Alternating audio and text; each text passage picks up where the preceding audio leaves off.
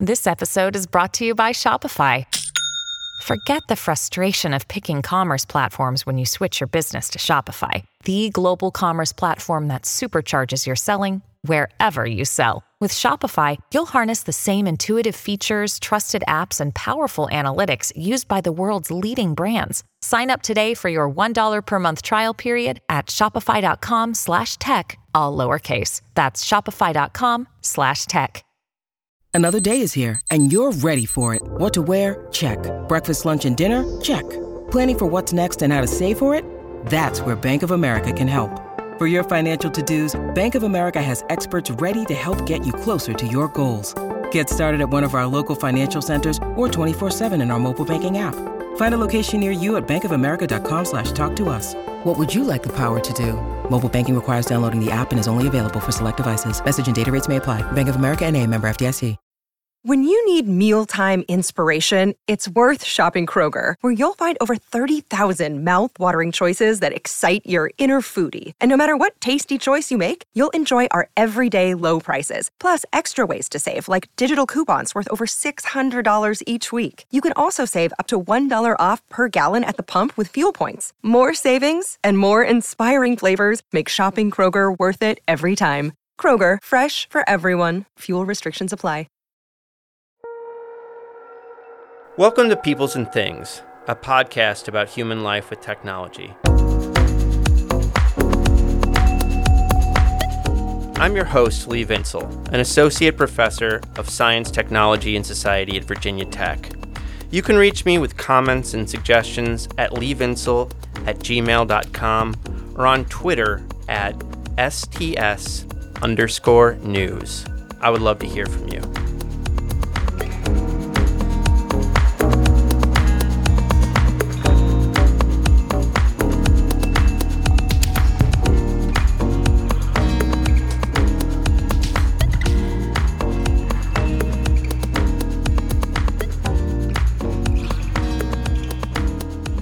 Welcome to episode 30, the final episode of season 1 of Peoples and Things. Producer, sound engineer, and good buddy Joe Fort and I will be taking the summer off to retool a bit. But we have a bunch of exciting things lined up for you later this summer. More podcasts with all kinds of great guests, maybe some YouTube videos, and other mysterious developments I will leave up to your imaginations. In many ways, this podcast has been about stories we tell about human life with things and why we should put more confidence in some stories than others. Stories about Silicon Valley have been central to how popular culture has talked about and envisioned technological change in the past several decades. I think as the air goes out of our current technology bubble, we are once again seeing that a wave of stories coming out of Silicon Valley have been little more than hot air. For example, stories about how Uber, Lyft, Grubhub, and other so-called sharing economy companies constituted a technological revolution. Well, frankly, that was a load of bull. These companies don't even know how to make a profit. What we need then in our lives are good stories, better stories, stories with truth in them. I think this episode, an interview with longtime technology journalist John Markoff, is exciting when it comes to good stories about technology in Silicon Valley for two reasons. First, Markoff has covered Silicon Valley since the early 1980s and reported on business and digital technology for the New York Times for 18 years. He has written on a wide variety of topics over those decades, from the environmental damage of digital industries, to the lives of hackers, to nanotechnology, to the role of Bay Area counterculture in computing, to the ethics of robotics and artificial intelligence.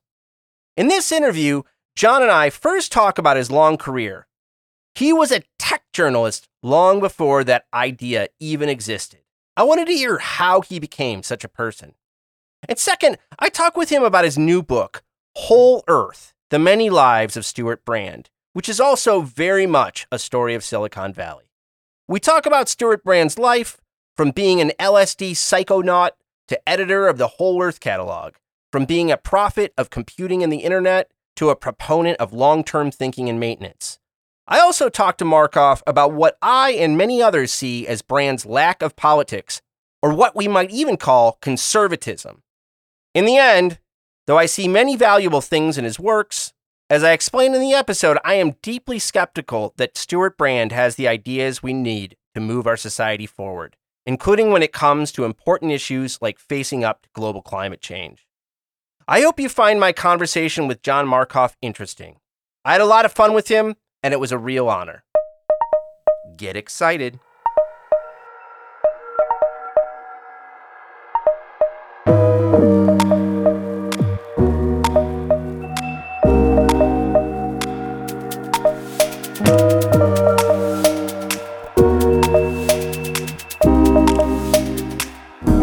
John, thanks so much for taking the time to talk to me today. It's nice to be here. Good to talk to. So I do want to talk about Whole Earth, but I kind of want to put it in the context of your longer career. You were what we now call a tech journalist long before that idea ever existed.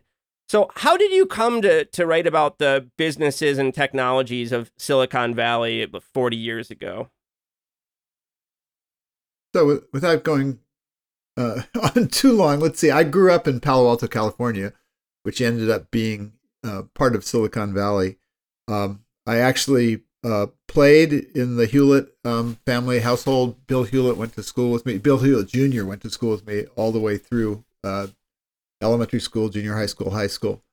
And I delivered newspapers in Palo Alto to the future homes of both Larry Page and Steve Jobs, which is kind of richly ironic at this point because they probably did more to change the way news is delivered than any two humans on the face of the planet. And then I graduated from high school in '67. I went to the Northwest for college and graduate school, and I came back in 1977, and this thing called Silicon Valley had emerged. And at that point, I was a political activist as a result of the anti-war movement, and I was very interested in military technologies. That's sort of where I began my career as a reporter. And I was before it was a microelectronics center, the region was an aerospace economy. Lockheed was the dominant employer. And so I began writing about what I later came to call the dark side of technology, the use of these technologies for a military economy. And then around 1981, the personal computer industry was emerging, and it was just Ronald Reagan was elected. It was more fun to write about, personal computing and microelectronics than it was. Bombs. And I got a job. Bombs, smart bombs, right? I got a job writing for the first weekly for the personal computer industry, which was called InfoWorld, and I sort of, I was sucked into what John Doerr would later call the largest legal accumulation of wealth in history. Yeah. So I watched that. You were, as you've described, you were a hometown boy, and yet this is happening around you. So, for the last 15 years now, there's been incredible excitement and kind of verve around Silicon Valley firms. In the early 80s, was there similarly kind of, was there a lot of energy around these firms? Was it really exciting in the way that we think of it now? Yeah, there were different generations, and I'm not sure which generation in the last 15 years we're sort of crossing some boundaries. There was the .com era, and now we're into the social media, and now AI. So we've moved through. But I was around from the move from the integrated circuit to personal computing, and personal computing. My general sort of sense of this is as microelectronic technologies have evolved, each generation has reached a larger fraction of the population of the world. We're one more turn of the crank, and we're at, everybody in the world has one of these devices. But personal computing was the first time that, we sort of created a consumer electronics industry, and this technology was no longer sort of in military and large corporate settings, but it moved out into the household. And so, yes, Steve Jobs and Wozniak probably were the archetypes of that sort of interest. And the personal computer, InfoWorld was interesting because it originally imagined itself as sort of a rolling stone, for a hobbyist culture. And then it quickly sort of moved into becoming a business publication as it tried to become a business week for a new set of business users who were using computers. Yeah. And so, I mean, you had done journalism a bit before you ended up at InfoWorld. Was it a big transition moving from kind of like, what the work you were doing to a very specialist magazine that was really focused on this one industry, or was it pretty seamless for you? Well, that was pretty interesting because InfoWorld, the people who are running InfoWorld were not really professional journalists. And so I walked in, I was also coming out of, I hadn't gone to journalism school. I had spent 5 years working for the alternative press, and I was writing for something called Pacific News Service. And the funny thing about PNS is they were a news syndicate that was picked up by over 300 papers around the country. And so I had great clips. I had clips from all the major newspapers. When I walked into to InfoWorld, they thought I knew what I was doing because they didn't know what they were doing. And so they hired me because they thought I had professional experience. And we all sort of were making it up as we went along at that point. And it was fun. It was a group of people who were sort of close to the hobbyist personal computing world. It was vibrant. Homebrew was still meeting back then. The Homebrew Computer Club, which was where Apple came from, basically, and probably 20 other companies. The last few years have also featured, very public and often kind of ear-piercing criticisms of digital technology companies that some call the techlash. But you are one of these few writers who have been pointing out the kind of darker sides of these industries for a long time. So in 1985, you published a book with a co-author called The High Cost of High Tech. So what was that book about, and what was the high cost of high tech at that time? Yeah, so that's first of all, just to put things in context. It was yesterday, day before yesterday. There's now at Stanford at the Green Library, the main library, they've converted the floor into a set of exhibits about Silicon Valley and technology, and really it's a beautiful space that they've created. So I just got my tour of it yesterday with Henry Lowett, who's the archivist, and I was completely freaked out because that book is in a display on the exhibit floor, and it's like I've been stuffed and put on the wall with Lenny. Your history now, John. Where I'm already I've become history, which was very disturbing, actually. But so Lenny and I, that came out of once again. Lenny was someone who had gone to Stanford. Lenny recently was the mayor of a Silicon Valley city of Mountain View. So that was ironic too, because Lenny had started as an activist. He was involved in an organization, a small movement research group called the Pacific Study Center that I ended up spending time at. And it really came out of that, the politics of the anti-war movement of the 60s and 70s, and which became very anti-corporate. And so we began looking at the corporations that were emerging in Silicon Valley and some of the labor and environmental issues that were emerging. Multinationals, the global supply chain was just emerging. And so they were creating this workforce that was being exported into Southeast Asia. And there were all kinds of labor issues. And then, of course, at that point, they were still manufacturing at scale in the region, and it was an environmental nightmare. And so we were pointing out those kinds of things. And then there were also issues around, believe it or not, there was a point, this was a real lesson for me, where Lenny and I in the early 80s thought that Silicon Valley couldn't grow anymore because the consequences of growth were readily apparent. And, we thought that Silicon Valley then, a decade old or whatever, had reached some sort of limits. At that point, you needed 2 incomes to live in Silicon Valley, and we thought that was remarkable. How could that go on? And so we were early to call, computer networks were not even really on the horizon at that point. That was sort of very early, but the consequences of this technology were already raising significant questions. I heard some anecdote, maybe from someone at the Computer History Museum, about Silicon Valley being like one of the densest areas of Superfund sites in America or something like that. It's like that in New Jersey. So it's a pretty polluted place from these earlier moments in its history, right? It was. There were not restrictions. I remember going to a trailer park downwind from a semiconductor factory in Sunnyvale, and a guy showing me he could wave a ketone stick, this sensor in the air and capture stuff. It was floating. Yeah. I mean, it was supposed to be a clean light industry, but in fact, the pollutants were invisible. And what happened? Not for environmental reasons. Well, it was partially for environmental reasons, but also for labor cost movements as manufacturing was exported and became clean that way, and they moved the pollution to Asia, basically. Sadly true. In 1988, you moved from what you ended up at the San Francisco Examiner to the New York Times, and I just wondered. I mean, you've certainly covered a lot more than tech during your time there at the Times.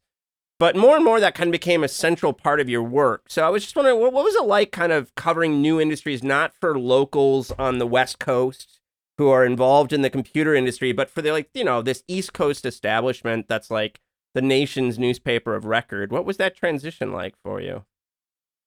Yeah, it was. I was at that point working for the San Francisco Examiner, and I was there because I was writing about Silicon Valley, and the Times brought me to New York to be what they called then their national computer writer. So there was one person in Silicon Valley who was not really. I mean, at that point there was still a banking industry in the Bay Area, and so he had Andy Pollack was doing multiple roles. He wasn't just covering technology, and I was in New York as the other computing writer.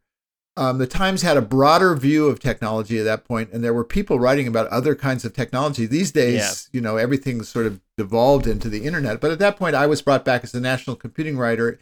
And in 1988, from the point of view of the New York Times, that largely meant I was responsible for IBM, and then I could write about other things because IBM was seen as the dominant factor, and it was the dominant factor still. It was just changing at that point. And what was striking for me I was in my 40s by that point, but going up to see IBM's manufacturing processes and manufacturing lines in the Hudson Valley where they made mainframe computers, and I was so struck because that I had a very different idea of how you made computers. Yeah. I mean, IBM's big problem in making mainframe computers was extracting heat from these very high-speed circuits, and so you had these plumbing systems that had to use water to move, heat away from the circuits, and that was not the way it worked in Silicon Valley. It was a very different thing. So I started as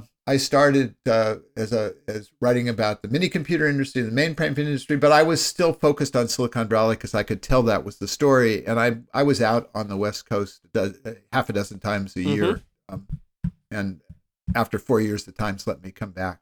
Right on.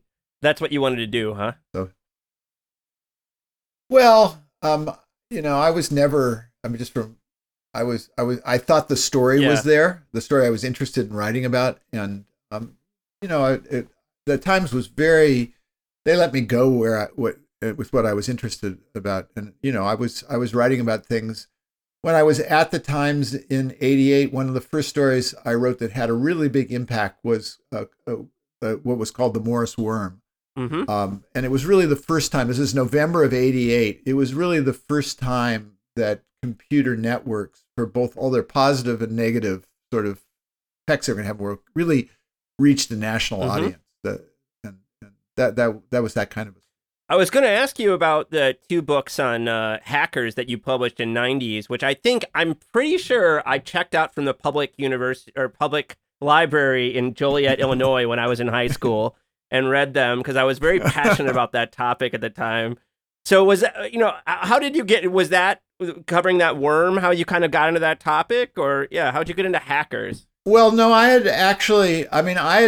was one of a generation that grew up on cyberpunk science fiction. So I was a science fiction aficionado, always going back to high school, but also I was early to see computer networks because I had friends at Xerox PARC where they developed the first computer networks, and they developed programs that had the ability to move through networks. And then I got in the late 70s. My experience with computer networks goes pretty far back because I got my first ARPANET account And I was interested in being part of ARPANET because I wanted access to a mailing list, listserv called HumanNets, where technologists were discussing the impact of the technology on society. And I had the opportunity to contact people who are actually building the technologies. And it was really quite, it was a back door for me. But at that point, the ARPANET preceded the internet. The ARPANET was this military-funded network that touched large corporations, universities, and military organizations. And I got access to MIT AI, which was a machine in the East Coast, by dialing my little modem into a NASA TIP, which was a modem pool that was not password protected.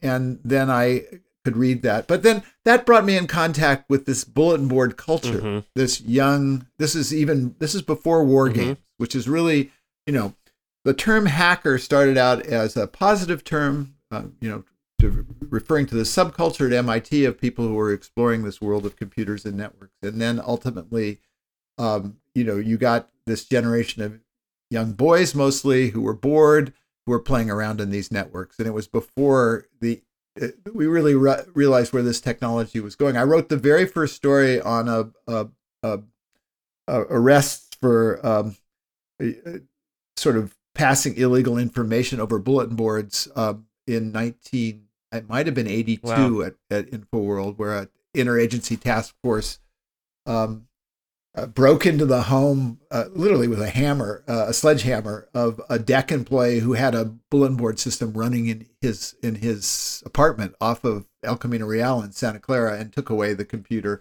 called 8BBS because it was dedicated to the free sharing of information, much of which would involve credit cards and other illegal things. So that was that world. I saw that world early on, and it was completely a question of life imitating art, because the science fiction writers were the first ones to this by far. They predicted this dystopian world. Books like Neuromancer and Snow Crash, and most importantly, True Names by Werner Vinge, really predated the emergence of that culture. I ultimately walked away from covering computer security and cybercrime in 2011 after doing it for almost 30 years, and gave the beat to Nicole Perlroth. It turned into the best beat at the New York Times. She was on the front page for the next decade, but it became an affair of the nation state. Right. So, but at that point, I decided if I had to write another story about a testosterone poisoned teenager with an attitude, I was going to have an aneurysm. I just had to do. I'd written the same story too many times. I had to do something else, and I gave her the beat. Well, that's funny, man. In 2005, you published What the Dormouse Said: How the 1960s Counterculture Shaped the Personal Computer Industry. And now there's like a giant literature on this topic, but I feel like, again, you were on this topic pretty early, all things considered. So, I mean, how'd you come to write that book? And I mean, you've already kind of described you were a part of this kind of anti-war counterculture. I mean, this is part of your experience. Was it just like reflecting on where you'd come from and where the industry had come from? Yeah, it was in a sense. I mean, so I've always believed that technologies are rooted in culture and society, and that they interact and reflect with them. And it was sort of trying to understand. I was gone from this part of the world from 67 to 77, and I came back, and there was this amazing economic and technological region that emerged. That was like a Florence. It was changing the world. And so in a sense, it was, I call it an anti-autobiography. It was what happened while I was gone to my hometown. And I really wanted to understand. And, Dormouse, I was trying to understand the interaction between technology and culture and politics. And, while the microprocessor was sort of making its way out of the laboratory, there was a vibrant counterculture, a civil rights movement, and a really intense anti-war movement right in a 10-mile, region. And I wondered how those things interacted. And I think I came to, I'm a failed sociologist. I dropped out of a graduate program in sociology, and I'm sort of, I try to understand how these things interact. And I actually think I came to the theory that explains this, because A lot of people basically said that I was sort of making the argument that LSD leads to, creative inventions. And that's not the argument I was trying to make. But I did think there was some relationship between those two things. And some social scientists at the Santa Fe Institute have a theory about, I think they describe it as creativity on the edge of chaos. And that's exactly what we saw in that situation on the peninsula, where there were 3 laboratories between 65 and 75, 62 and 75, that surrounded Stanford University, where all of the modern technologies were either invented or refined that became what we know as personal computers and networks today. So why did it happen there and then?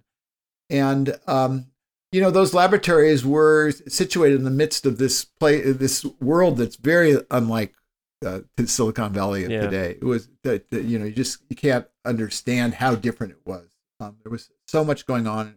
It was a different time and a different the politics, the cultural politics were entirely different too. So I think that played a role in. And there were so many things. And this is sort of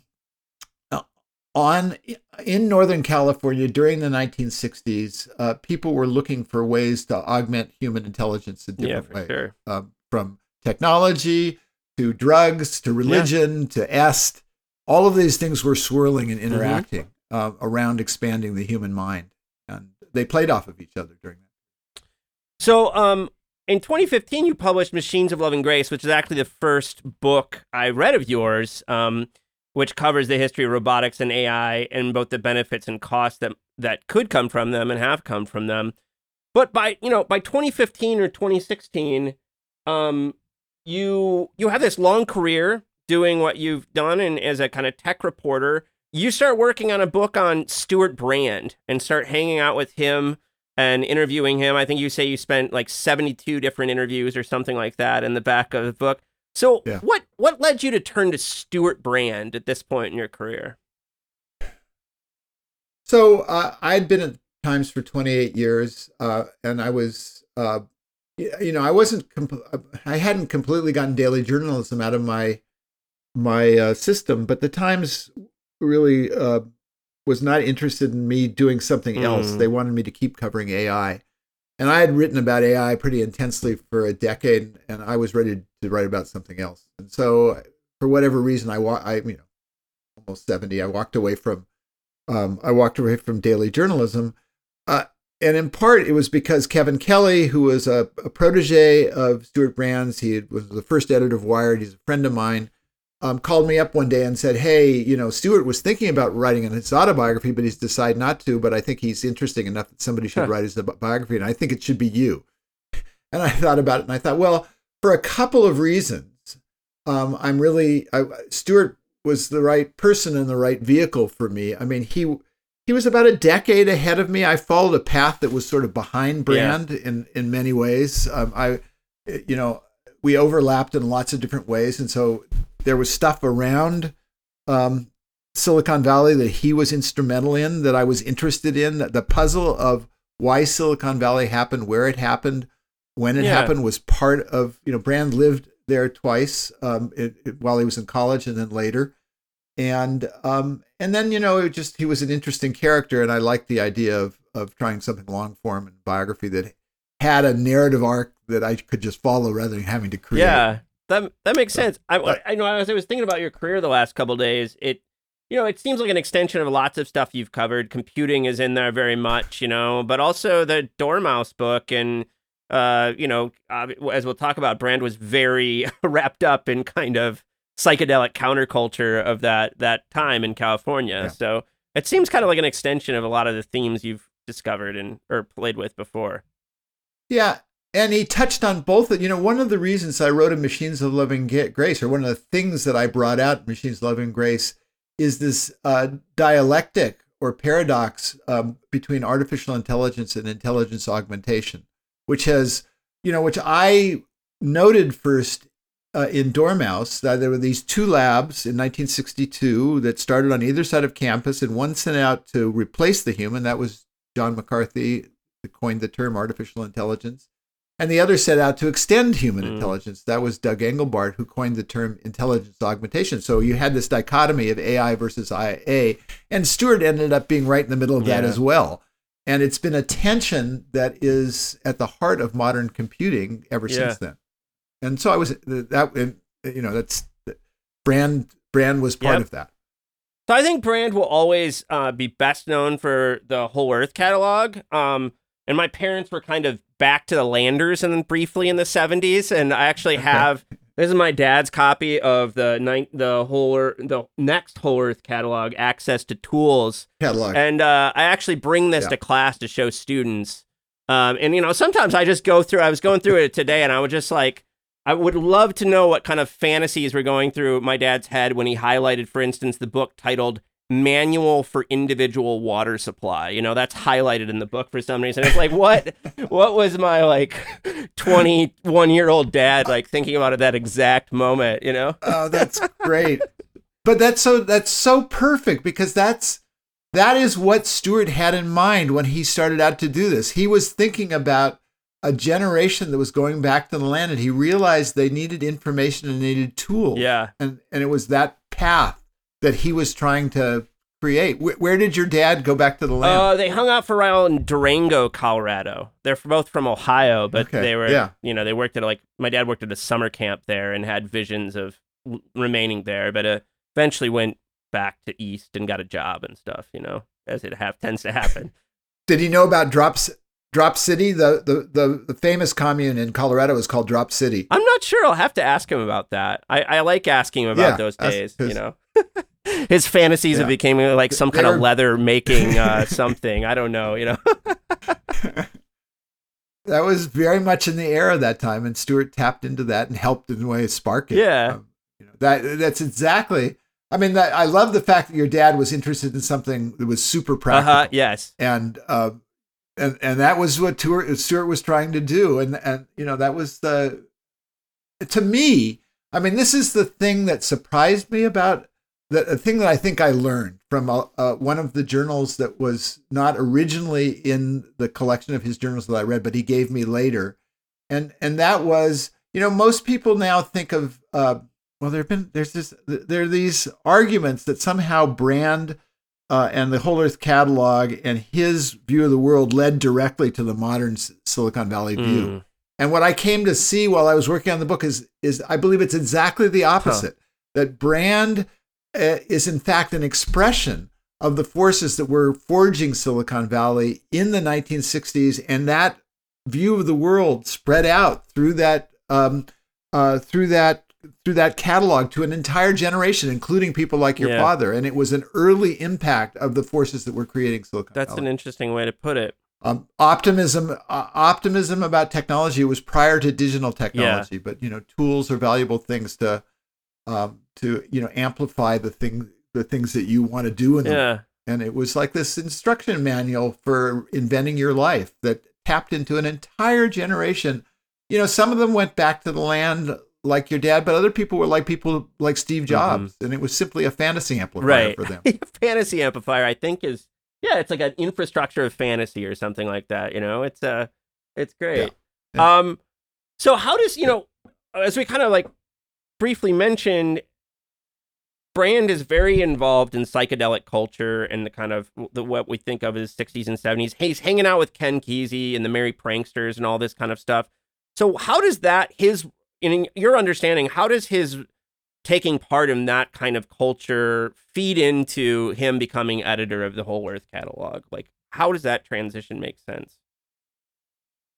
Well, let's see. I mean, the catalog happened. I mean, his inspiration that would be useful to his friend happened just as he was walking away from the drug culture. He was, the amazing thing about Brand is he was early to many things, and oftentimes he was leaving just when the rest of us showed up, which is absolutely true in my case when you talk about psychedelics. So the path into psychedelics and the role that psychedelics played on the peninsula during the 50s, late 50s and 60s is the heart of a lot of stuff that is entangled around these modern technologies, and Brand was in the midst of it. So you have to go back to this very interesting I think he's one of the most interesting folk characters in American cultural history, a man by the name of Al Hubbard, who grew up in the Seattle area. He had a murky past that was involved in rum running and the OSS smuggling uranium into the United States and running guns into Europe. He invented an anti-gravity device in the 1920s. Oh no, it wasn't an anti-gravity device. It was a free energy device in the 1920s. Just a strange character. He stumbled across LSD in Europe in the 1950s, and he in effect became the Johnny Appleseed of LSD along the West Coast. And he was the person who introduced Aldous Huxley to LSD in Los Angeles, for example. Gerald Heard to LSD, another interesting writer in that early pre-psychedelic community. So he comes through the Bay Area and ends up sort of stumbling across this group of people who are sort of I wouldn't call it a religious cult, but it's close to a religious cult. And he introduces them to psychedelics. And a group of mostly technical people, electrical engineers around Stanford, begin experimenting with these psychedelics in the late 50s, early 60s. In 1962, they set up an organization called the International Foundation for Advanced Study in Menlo Park, which is intended to prove that there's a relationship between LSD and creativity. And they offer ultimately between 350 and 500 people on the peninsula. This is now 62 to 66, a very intense experience in LSD. And then you're supposed to sort of engage in your creative design stuff. And they were sort of exploring this. One of the first people to go through this was Stewart. This is actually before he actually came in contact with Kesey. He had played with LSD, with other psychedelics on the East Coast while he was in the military. He comes back. He has this intense LSD experience. He meets Kesey, and throughout the 60s, he becomes a peyote roadman because of his contact with the American Indians. He uses LSD. He's involved in the acid tests, which Kesey basically was running 63 to 64 to 66. He organizes himself the most sort of the largest and the most sort of ambitious acid test, which is called the Trips Festival at the Longshoremen's Hall in January of 1966. LSD is still a legal drug. And that's an important cultural event because it was the first time, as Tom Wolfe wrote, it was the first time the 10,000 hippies in the Bay Area realized that there were 10,000 hippies, and it had this idea of catalyzing a community. It led directly to the Summer of Love and the Haight-Ashbury and to the San Francisco music scene because Stewart basically brought in Bill Graham to take tickets and help them with marketing. And Graham realized that there was money in music. And the day after the Trips Festival, he went out and leased the Fillmore. That became the home base for the San Francisco music scene. And so Stewart would spend about another 2 years, in that psychedelic world. And then in 1969, of course, Kesey moved away from LSD, and Stewart was there at the acid test graduation. 69 was actually the last time he took LSD, and he was done with it. He moved on. And, at the same time, he was showing Doug Engelbart's system, which was called the Online System, to Kesey. And they gave Kesey an hour-long demonstration of this writing tool, basically. And Kesey walked away shaking his head, saying, this is obviously the next thing after LSD. And it turned out that it was. And Stewart then, of course, a couple years later, wrote this seminal piece in Rolling Stone on space war. And it was really the first time that people like me, I read that from when I was in Eugene in graduate school. It was really it opened my eyes to the fact that computers were going to be more accessible, and there were these things like computer networks. It was the first hint that we had that. And he framed that as the next step after drugs. So that was. And so there's computers are part of his vision and become even more part of his vision and his writing in the 80s. We'll get to that. But how does he become so focused on tools, and how does he get into this kind of stuff that we associate with the back of to the land movement, but is much bigger than that, obviously?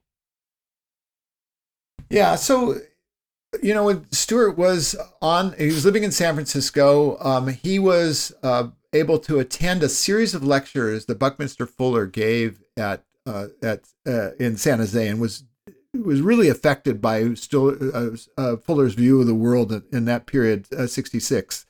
And so Fuller, of course, is the one. And if you ask Stewart, where does this access to tools idea come from? He'll say he was simply channeling Buckminster Fuller. Fuller's argument was, if you want to change the world, you give someone a tool and teach them how to use this. And I guess this is a notion that must go all the way back to Archimedes, right? Give me a lever and I'll move the world. But Fuller sort of drove it home to Brand, and that was the framing he brought to, he was going to make tools accessible to his friends. Now, but what I realized from finding this lost journal that he kept in the year before he started the catalog, late 67 to 68, is he was also more influenced by Douglas Engelbart than he remembers. And if you think about what Engelbart was doing, he was working on designing computing as the universal tool.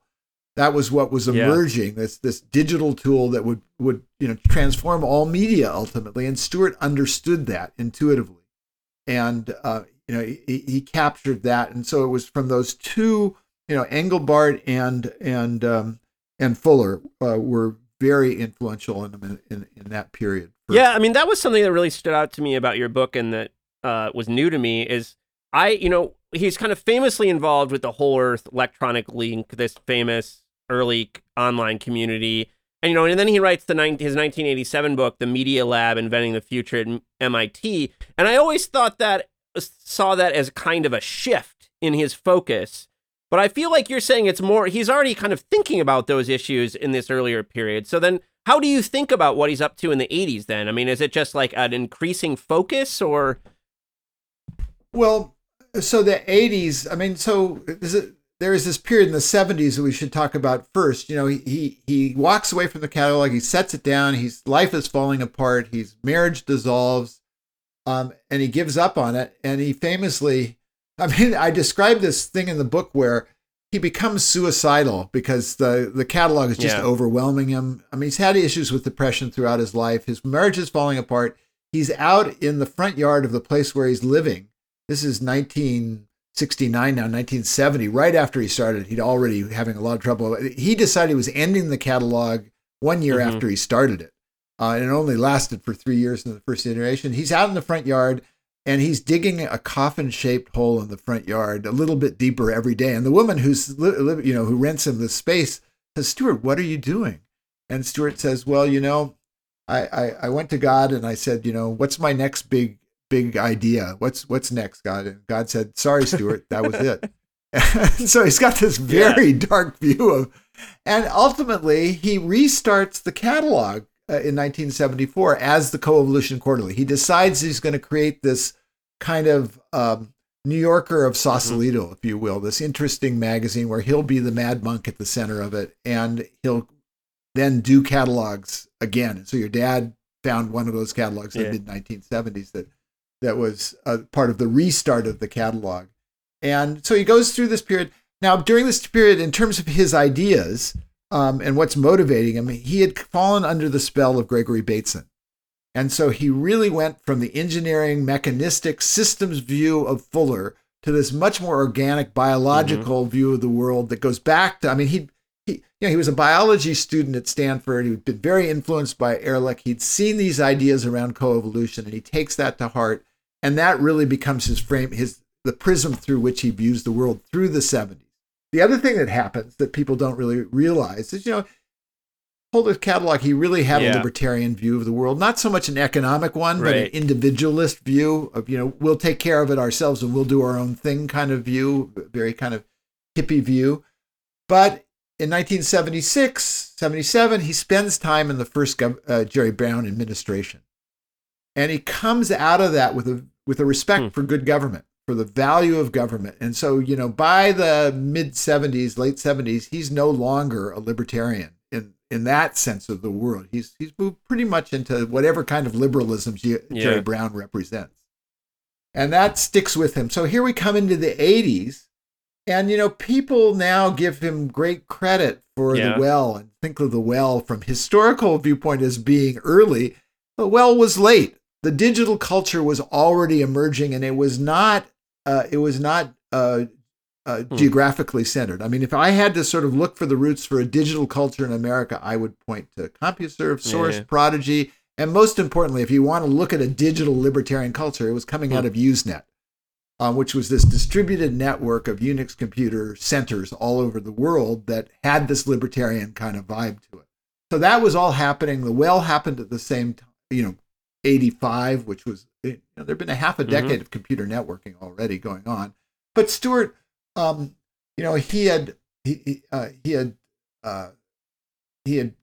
spent time with the bulletin board systems and with an EYES conferencing system because of a teaching job he had in Southern California. So he knew about that. Larry Brilliant, who was this doctor who had been in India, had started up this system, developed his own system, and persuaded Stewart. He wanted Stewart to restart the Holeth catalog as an electronic version. Stewart wanted to create a conferencing system, and he created the well. And what people don't know also is that really 6 years later, so 85 to 91, Stewart decided the well was a failure because he ran smack into all of the virtual community problems that we're now grappling with as a world. He was early to it. He remains a technological optimist, and so he didn't call it out, his own experience. But his own experience led him to walk away from the well, feeling he'd failed to create the kind of convivial community that he wanted to create. Yeah, I saw that as a theme throughout the book, too. I mean, he had a tendency to create these things that others saw are great. They're getting very involved, and eventually he would kind of walk away from them. He had kind of done this several times throughout his career. Oh, well, he did it. I mean, that's the standard operating principle of Brand's life, is that he's great at starting things. What do you do? Someone asked him, who are you? What are you up to? He says, well, I find things and I found things. And he's very proud of being able to create institutions that persist. And in some cases he has, and he's thinking hard about that with this organization called the Long Now, which he's trying to get to the point where it will last longer than the group. Yeah, I was actually going to turn to the Long Now next. I mean, I think within my community, at least, this is something he's pretty well known for, is the Long Now Foundation, and it's, which is most famous for its like clock of the Long Now, this clock that's supposed to last like 10,000 years. And the foundation itself is meant to shift us from short-term thinking to long-term thinking. So how do you feel like this starts up in the 90s, right? And then the mid 90s. And so how do you see this as kind of like fitting in his overall story, this kind of development?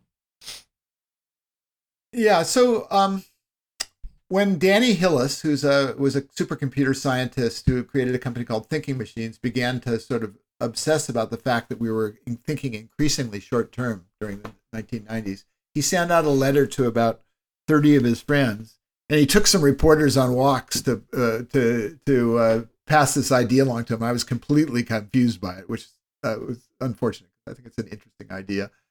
He sent out this email, and Stewart was the only person who wrote back and said, well, if you're doing this clock, you need to create a library.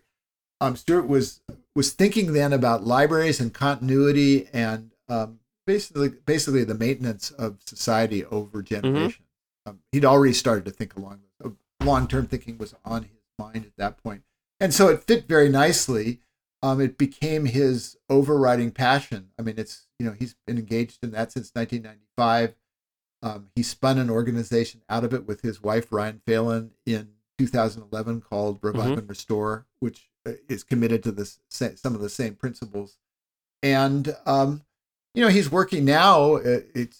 Even though he thought he didn't have enough energy for a book, about 3 years ago, he started to work on a book on the importance of maintenance for survival of civilization. And I guess if you want to, how do you explain that?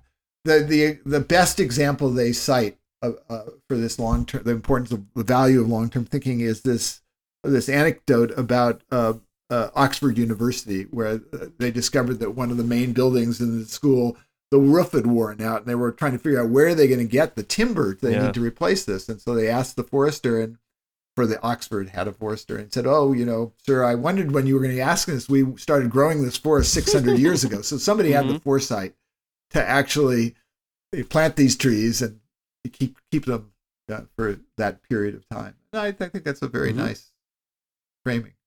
So you brought up his like kind of transition away from libertarianism a couple minutes ago, and also I think it connects. What I want to ask you also connects to what you called as technological optimism. So you mentioned at least twice in the book that Brand's always been kind of attracted to power, or he's kind of been around power, and this comes like, people he's associated with, universities connected to. We can just kind of keep going down the list, but it's got me thinking about something. In the technology study circles I run in, I think Brand has a very mixed reputation.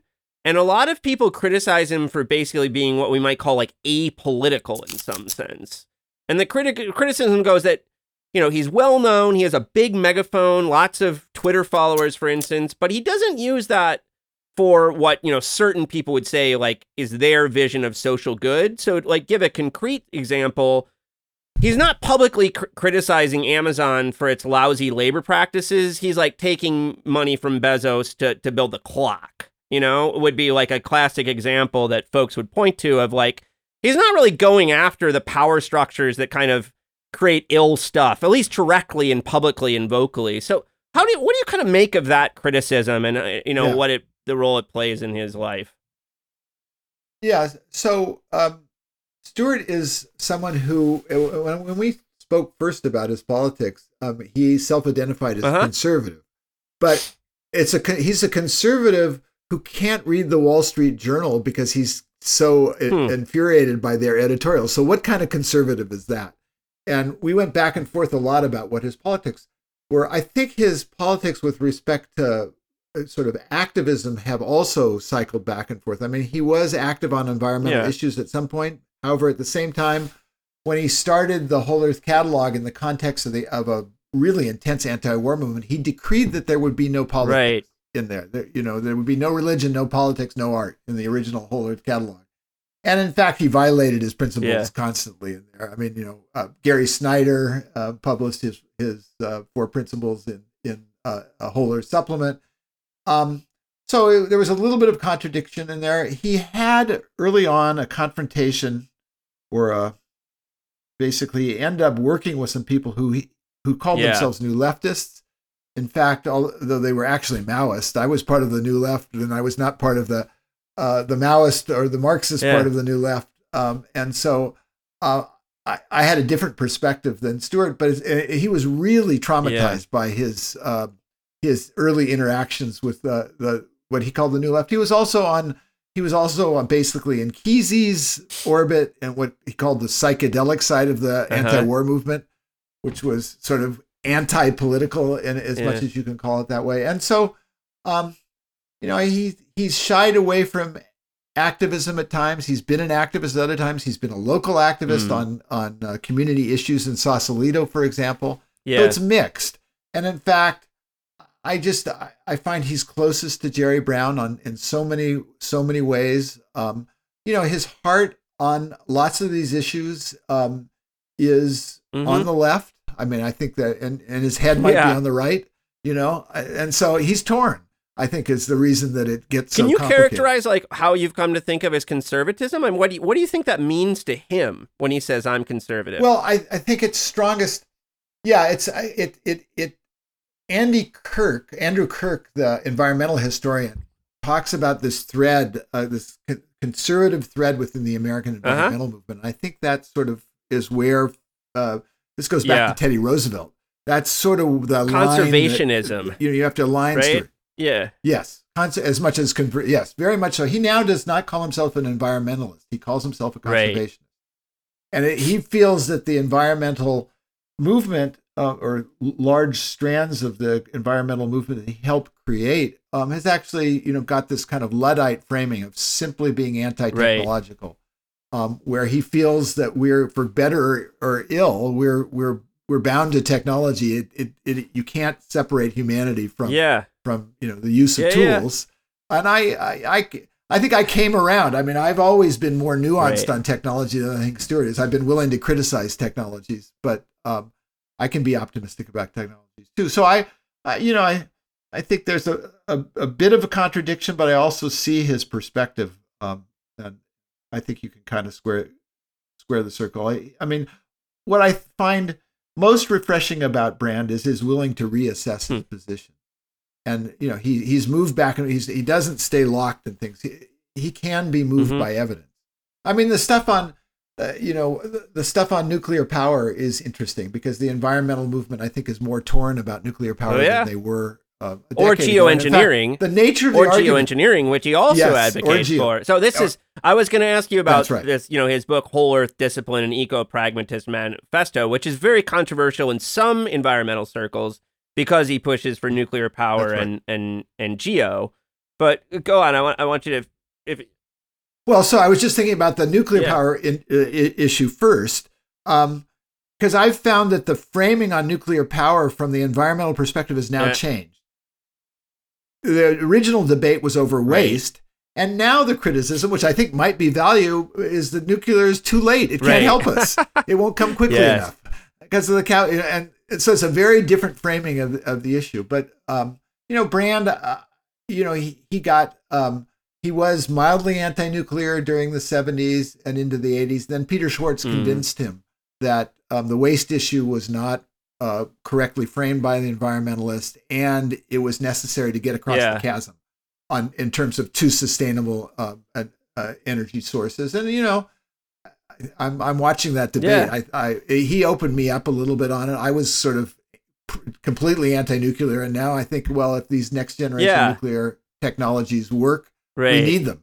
Yeah, I mean, I'm actually, I don't have strong, some of my friends have strong views on nuclear and geo, but I don't, My thing is more the regulatory side of it. I feel like so many of the issues around climate change and stuff, there's clearly corporate interests that are keeping them the way there is, and the only way you get through that is politics. And that's just that's not how he tends to frame the discussion, is in terms of the civil rights type stuff, to go back to your earlier story that we might need to get from here to there, I guess. You know what I mean?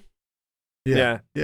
I agree. And so what I like, I mean, for me, I was, I'm a as a kid, I've moved away from my left-wing politics, but I was a textbook new leftist, and bumping into Stewart was good for me because, I would see, as a result of talking to him, I'd see the world in different ways. And I'd go, whoa, it breaks you out of your paradigm, and that can be very I forgot to ask you earlier, just to get it, so listeners here, do you remember the first time you met him? When you were first, so when were you, because, you guys inhabited, similar worlds for a long time. So, when was the first time you were around? Yeah, I have two, I mean, the first time I actually met him was the 1984 Hackers Conference, but there are two earlier collisions with him. One was we both shared the same event when I was growing up and he was at Stanford. Charles de Gaulle came to Silicon Valley. Well, before Silicon Valley, he came to Stanford Industrial Park in 1960 and got this tour. And as he was leaving town, he went down. His motorcade went down Waverly, which went right past my house. And so all the school kids were let out of school. And we were all standing there waving our flags or whatever when de Gaulle came through, and his nose, his cap, it was really quite iconic. And I remember it most clearly because the kids across the street who were a little older, one of them dressed up as Napoleon and lay in the gutter. And then I found in Stewart's journal that he was driving out to do research for his senior thesis on that same day, and the motorcade passed him as well. That was the first almost intersection. And then the even funnier one is when I was sort of a young reporter and went to work for InfoWorld and began my coverage of the personal computer industry. I was in Las Vegas covering Comdex, and I was invited to the Epson printer party in a hotel on the Strip. And I was, I'd been a starving journalist, and here I was in this opulent environment. And I was standing one evening in front of the largest bowl of cooked shrimp I'd ever seen in my life. And I looked up, and on the other side of the bowl of shrimp was Stewart Brand. And so I said, oh, I get it. Because I knew we both come out of this sort of counterculture, and we were both being dragged into this. And so there was some irony that I saw in that. And that's what was happening is Stewart at that point was starting one of his biggest failures. This is 1982, and he was starting the Hohler software catalog, which turned out to be just this terrible idea for a variety. So then I met him. I met him 2 years later at the Hackers Conference. Cool, man. So have you talked to him much about the maintenance book? That's one I write about maintenance too. I have a book about maintenance, and so he actually, I founded this group called the Maintainers, and we hold conferences, and he came to Maintainers 3. So I met him in person, and great. He was a fun guy to chat with, for real. Yeah. Oh no! What's your book on? What was your book on? It's called The Innovation Delusion. So the argument of the book is that our fetishization of the new and shiny often leads us to kind of neglect what we have, what we already have. And I think Stewart likes the second part of the argument. He doesn't like the first part of the argument, which involves beating up on like Silicon Valley and stuff like this. Is not his cup of tea. Yeah. So that's great. Oh, that's interesting. We talked about it in general terms. I drove a stake in the ground. I was trying to figure out how do I end a book about a guy who's still active and thriving in the world. And so I sort of decided to end in 2010, 2011, after the launch of The Clock and before Revive and Restore, because my attempt to separate biography from journalism, basically. And so still doing it. Yeah. And so he was just getting started on the maintenance book when we were finishing. Right? Yeah. His short chapter that came out as a little like Amazon thing is really fun, and people should check it out. It's like about the World Cup and how they have to like, constantly transform the ships maintain them as they're going along. So it's what we've seen so far is already good, I think. Yeah. And what's up next for you? Do you have a next project? What are you going to do? Well, I have 2 different directions or 3 different directions. I'm struggling with them. I'm kind of neurotic about it. I'm thinking about a biography of Engelbart, although I don't know if I'll do it. There is a biography of Engelbart, but it's more of an academic, and there needs to be a journalistic account of. I just don't know if I have the energy to spend a couple more years in the Stanford collection. What you mean. And then I'm also, this is entirely different. I was part of, before I became a professional journalist, I was part of something that I think of, part of the New Left called the Power Structure Research Movement, that's totally lost in history.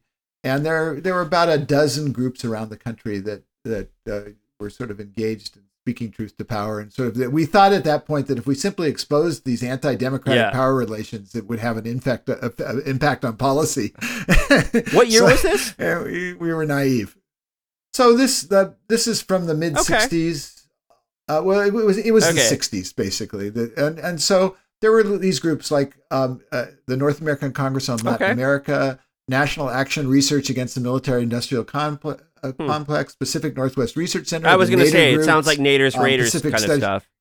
Yeah. Very much Nader's stuff. Pacific Study Center. There was a guy by the name of G. William Domhoff who wrote I Rules have America, that book. who was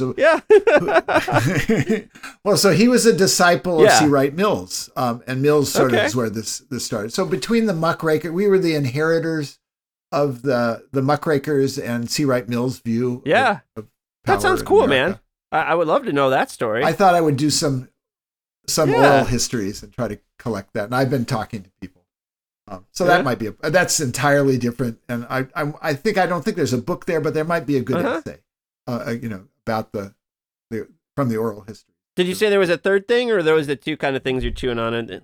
Oh, the third thing is I have a slightly open door at the New York Times. I still freelance for them on occasion, and I'm interested in some of the technologies around that are, material science, quantum computing. You've written about nanotech for a long time, power. right? I mean, so that was like a thread. Yeah. Cool. So, I mean, just because that's fun. Fascinating stuff, right? And and some of it's going to have, fusion power, if it works, is a big deal. Yeah. Quantum computing, if it works, is a big deal. You could call it If It Works. And I'm... That's actually a good idea. I like that. If it works. That is actually kind of steal that from you. Have it. I can give you some other examples too, I think. So, yeah. So we've been around long enough to to have a slightly raised eyebrow about it. Well, John, man, this was so much fun. It was wonderful talking to you about your career, and thanks so much for taking the time today. Yeah, very good to meet you, and I hope we can stay in touch.